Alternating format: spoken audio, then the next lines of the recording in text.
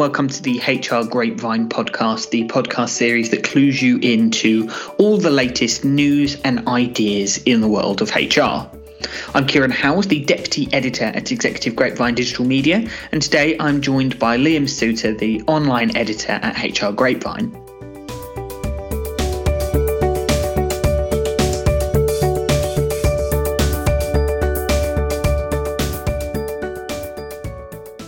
So, Liam, tell me, what has been interesting you in the world of HR this week?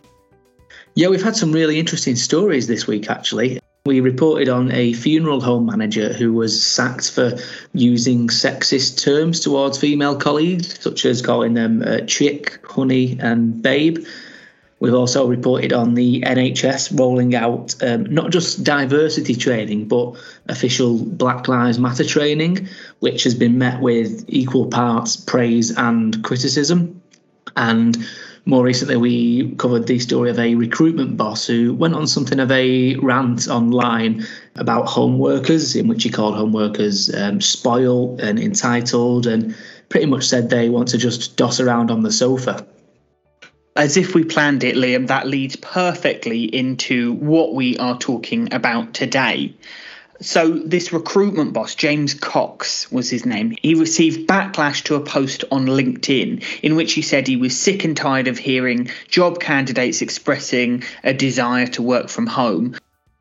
Cox's post, which attracted almost 2,000 comments, began, "You want to work from home so you don't have to get dressed at 6 a.m, so you can save money on travel, so that you can watch loose women on your lunch break?" He went on, "As a nation, it seems we have become spoiled and entitled, and to be honest, it screams laziness to me. You want to doss on the sofa with your laptop in your dressing gown / PJs. So whilst the post attracted a wealth of outrage from other LinkedIn users, with one HR manager branding it possibly the most offensive, small-minded post I've ever seen, it's pretty clear that the concept of remote working still has some PR problems in the world of work. So, Liam, I guess to kick us off, why do you think that is? Yeah, well, firstly, I'm not sure I'd agree that it's the most offensive, small-minded post we've ever seen, but I do see where they're coming from there. I think one of the simple explanations as to why there's such a negative stigma from some people towards home working is a lot of people just think it's easier. You know, there's this stereotypical image often of struggling to get to work, commuting on a busy train, being seen to stay later in the office. But of course, working from home means you don't have to work to get to work. You know, as Cox said, you can simply roll out of bed. So you could be working harder than someone who's going into the office, yet you're more likely to be seen to be going to less effort. And of course, as some of the other commenters pointed out on that post, I think a lot of people in more senior positions have this bad attitude towards it because it's shown a massive shift towards employee power. As one person on that LinkedIn post pointed out, Cox seemed to be irked by the fact that job candidates now hold much more of the cards than they did pre-pandemic.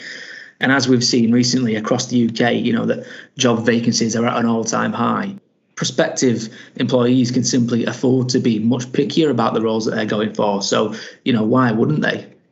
I was reading his original comment and thinking, I don't see anything too bad about being able to work on a laptop in my dressing gown or, you know, rolling out of bed 5 minutes before work, if that's what people choose to do. It's funny that you should mention as well the kind of the power of the employee there, because actually the majority of people do want some form of home working. And so it's almost an inevitability that this guy is going to have to accept at some point. So Money Supermarket spoke to over 2,000 households across the country to find out how the pandemic impacted their work-life balance. Overall, nearly 1/4 of Brits agreed that their work-life balance has improved because they spend less time commuting. I also looked up some other kind of data and found that the latest analysis from Glint aggregated data from millions of staff engagement surveys from over 600 firms and found that staff members at remote work friendly organisations were 14% more likely to say that they felt safe to speak their minds. So I guess there's more of a feeling amongst these people that if their organisation is happy for them to work from home, they're more trusted or more maybe appreciated in the workplace. I'm just going to fire off two more stats there as well. So one is that 74% of professionals expect remote work to become the standard, and 97% of employees don't want to return to the office full time. So it seems to be the future, right? Do you think? Yeah, absolutely. That certainly seems to be the way that things are going.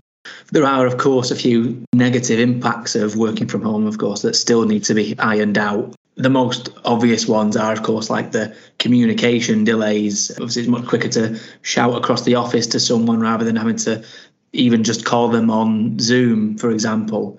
And of course, we've also got the mental health effects of working from home, social isolation and not speaking to your colleagues in person, not having the routine of a commute. These can all really have a detrimental effect to people's mental well-being.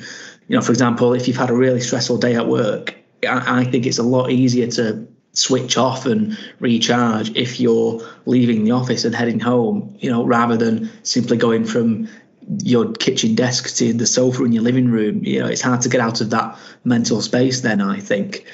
Yeah, I completely agree. And we've also heard lots of HR practitioners that we've spoken to over the last, 18 months, telling us that, a one-size-fits-all approach for this future of work is never going to suit people. And that every case is different, isn't it? Because I guess one person could be living in a 5-bedroom house with lots of land. Another person could be sharing a flat with a bunch of housemates and be trying to work in one corner of the room when other people are, trying to work on other corners of the room. So, yeah, it's never going to be a one-size-fits-all approach. Yeah, I completely agree. And that's why I think a lot of people are starting to realise that the big thing going forward is going to be hybrid working models, and going into the office maybe a couple of days a week at least, or we're seeing the rise of shared working spaces now where people can drop in rather than having specific offices, etc. And of course, some of the big tech startups these days are investing a lot more in allowing remote workers to, work from abroad and having, unlimited leave and setting up a laptop on a beach somewhere, just any little things to boost your well-being that don't necessarily involve going back into an office full time.